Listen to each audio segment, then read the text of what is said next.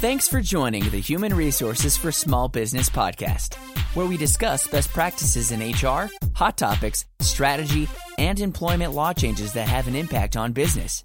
Follow us on our website at www.xeniumhr.com to get access to our articles, alerts, and to listen to other podcast episodes.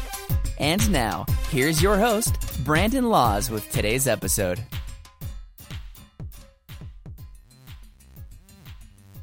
Welcome, everybody. This is the HR for Small Business podcast. My name is Brandon Laws, and today I have a special guest, Susie Algood, and we're here to talk about an awesome subject. But before we do that, I wanted to mention that we started a new podcast at Xenium. It's called It's About People. So if you go to iTunes, type in It's About People, you can find our new podcast. And we're going to try to get out episodes on a weekly or bi-weekly basis with articles and fun topics in the realm of HR and leadership. And we're going to discuss those as a kind of a panel. So that's fun. So go to iTunes, type that in, and our new podcast, you can subscribe to it. So Susie, we're going to talk about the legalization of marijuana in Oregon.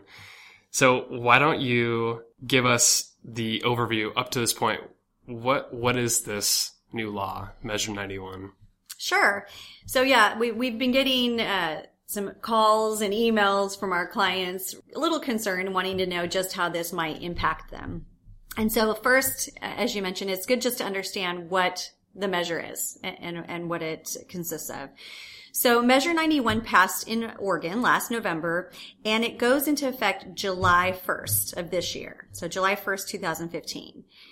Measure 91 essentially allows the personal use and possession of recreational marijuana under Oregon law. It also gives the OLCC, which is the agency that's going to be tasked with writing the regulations. Handle liquor at this point. Yeah. Right? So they oversee alcohol. Now they will have recreational marijuana to enforce this particular law. So they have the authority to tax, license, and regulate recreational marijuana. The Measure 91 does not amend or affect the Oregon Medical Marijuana Act, which is separate. That's applicable to patients with qualifying medical conditions. So once the law takes effect, July 1st, adults 21 and older can possess up to 8 ounces of marijuana and grow no more than 4 marijuana plants in their households, which is interesting. So there's some specific amounts here. Each adult can possess up to 1 ounce in public. However, it is unlawful to use marijuana in a public place in Oregon. Individuals 21 and older may also gift, which is interesting, but not sell up to 1 ounce of marijuana. 16 ounces of marijuana products in solid form or 72 ounces of marijuana products in liquid form to other adults so they can share and trade. The purchase limit will be 1 ounce. So there will be retail, right? Businesses. Brick and mortar. That you will be able to go in and buy up to 1 ounce unless the Liquor Commission sets a different amount. So that's what was written in the measure. So they could change that. So the measure actually lists 4 types of recreational marijuana licenses: a producer, a processor, a wholesaler, and retail. And they're not accepting applications for the licenses until January of 2016. So, this year they're really going to be working through all the administration of this measure and putting it into place. And so the whole kind of idea or benefit behind this measure, the way that it was sold, was that there is going to be revenue generated through taxes when this is implemented. And the measure stated that that could range from 17 million to 40 million annually. Of course, we don't know for sure. But the distribution of the revenue after costs is designated for K through 12 schools, mental health and chemical dependency services, the state police, enforcement of the measure, and the Oregon Health Authority for Alcohol and Drug Abuse Prevention. So here we're talking about Oregon, but this is national news. There are other states. What are those other states that have already legalized it? And is it a very similar policy that they have, or a similar law? Yes. So we followed suit with Washington and Alaska and Colorado, and now District of Columbia. So, 1, 2, 3, 4, 5 And do you think states. Do you think, given the current administration at the federal level and then just where the states are going, do you think other states will start adopting these laws? I mean, it's hard to know, but... It is hard to know. I mean, definitely, it seems more of a liberal type of...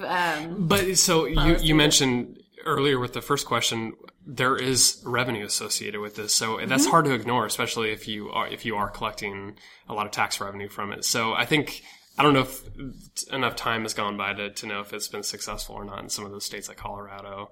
But it'd be interesting to kind of see where it goes. Yeah. But really what we're here to talk about is what are the implications from an employer standpoint?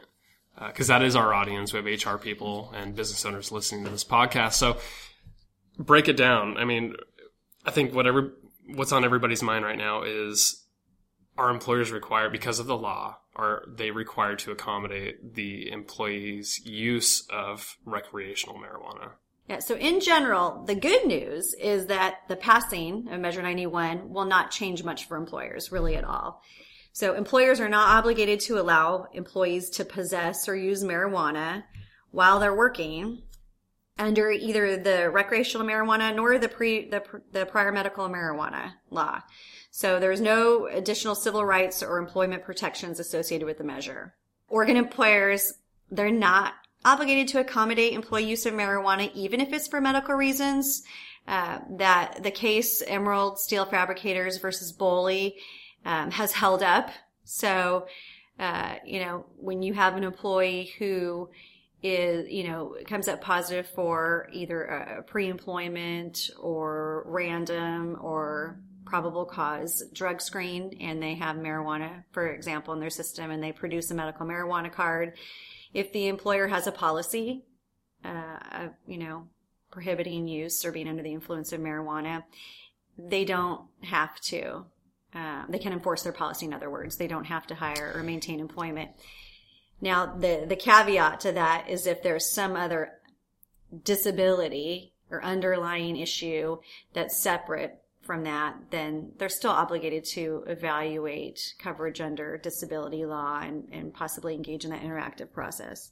Yeah, because one of the questions I wanted to ask you, and I think you really just answered it, was just in very broad level, can somebody lose their job from smoking marijuana recreationally? And I think the answer, to your point, is it depends if their policy is stated a certain way. Yeah, I mean, you definitely want to be clear about your expectations. I tell employers that this is similar to an alcohol type situation. Alcohol is a lawful substance, but, do you want to allow employees to come to work intoxicated or drunk, right? Especially for the safety sensitive positions, this can pose some serious risk for the employer and the employees. So I would treat it similarly. So if you, have a philosophy, or certainly if you have safety sensitive positions, and it's important that employees know that if they come to work under the influence of lawful or unlawful drugs. So, I mean, we're talking including, alcohol now, use of marijuana that's lawful, and even prescription drugs that may impair their ability to safely and effectively perform their job. That needs to be spelled out in your policy and communicated up front so employees know the expectations. And talk about the testing part of it, because alcohol, I'm not an expert in testing by any means, but my understanding is alcohol leaves your system a lot faster. But with marijuana, I've heard it could stay in your system for up to like 30 days, or maybe it depends on the person. But talk about that. Like, what if an employee had smoked and then hadn't smoked for almost a month, and there just happened to be a trace? I guess it depends on what their policy is, but talk about that. Yeah. So here is the challenge, as you stated, that marijuana can stay present in your system and show up in your bloodstream if you're tested, even though you may or may not be impaired, right? I mean, that's subject to interpretation. So generally, employers who have a really strong stance on drug and alcohol use in the workplace, there's a zero tolerance policy, which can mean that if there's any detectable trace of a substance in their system, it can mean termination for that employee. So this is why it's even more important for employers to be communicating that, hey, if we have a zero tolerance policy and we have random testing or post-accident testing or probable cause, and you as an employee are using lawful marijuana, outside of work, if you get asked to take a test per your policy and it comes up positive, they could essentially be playing Russian roulette with their job, right? Because if it shows up in their system, the employers definitely have the ability to enforce their policy. Now, with that, I would say that it's probably a good idea for employers to build in a last chance option into their policy, which many employers already have that.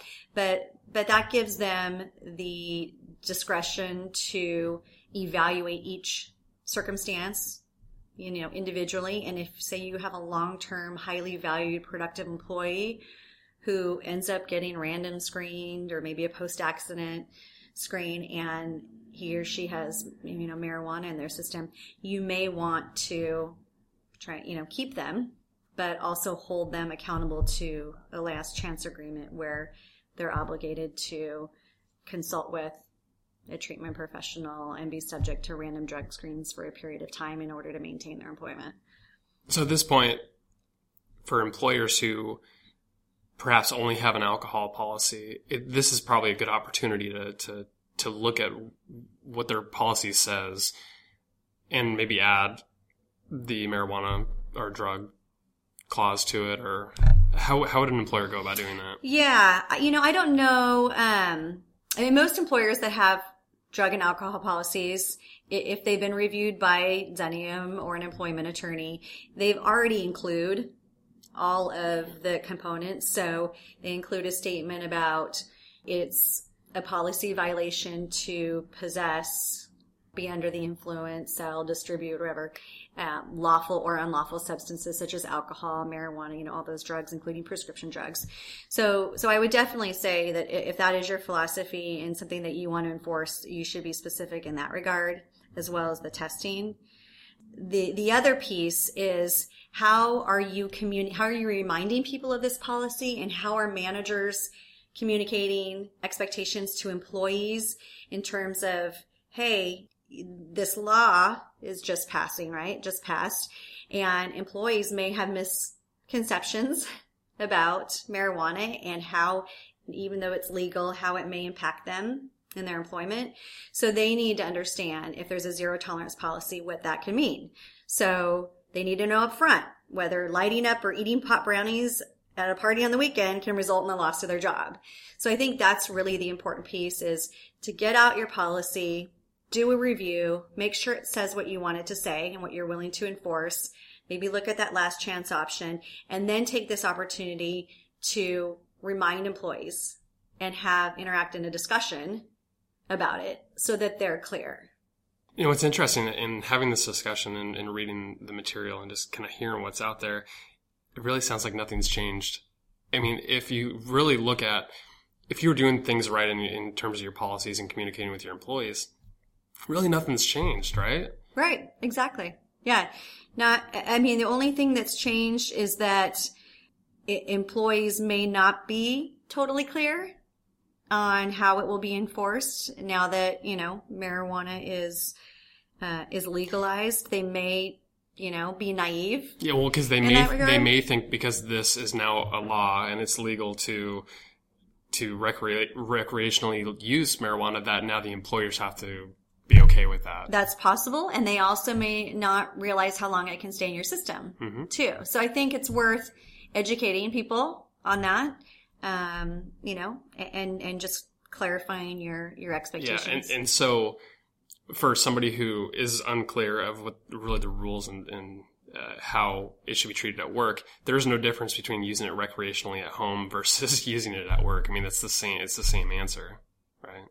Right. And if you're coming to work under the influence, yeah, it's just like drinking. It's just like drinking, right? Yeah. So, if you're coming to work under the influence and therefore presumably impaired, then you're putting yourself and potentially others at some risk.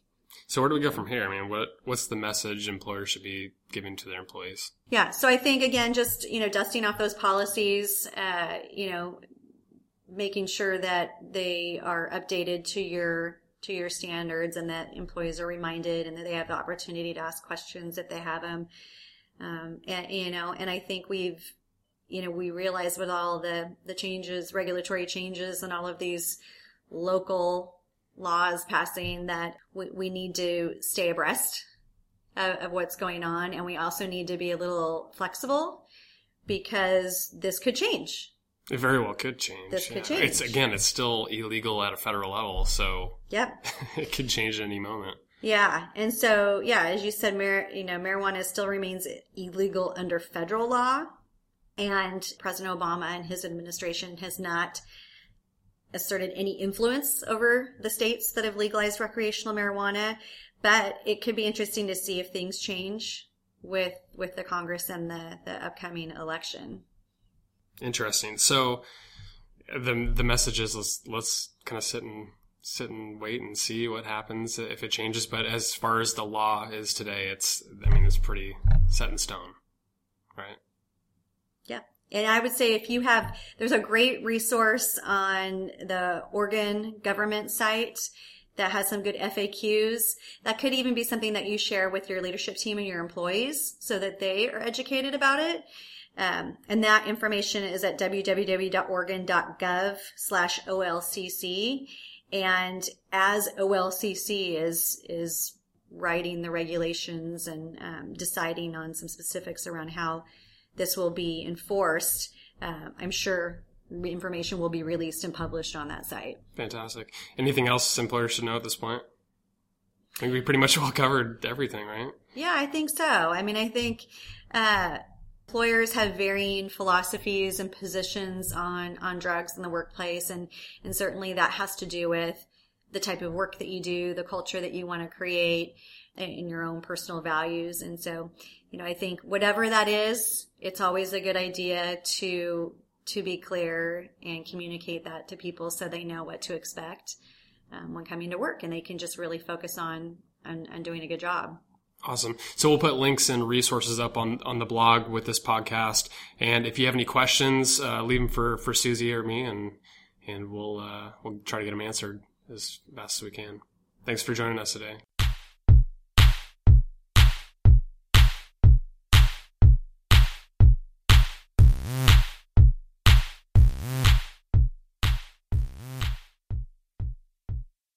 This podcast is produced by Xenium Resources, Inc., all rights reserved. For information on guests or for interview requests, please visit www.xeniumhr.com or email info@xeniumhr.com. Everything on this show should be considered educational and informational only, and not personal advice. Please consult with the appropriate tax, legal, or business professional for individualized advice.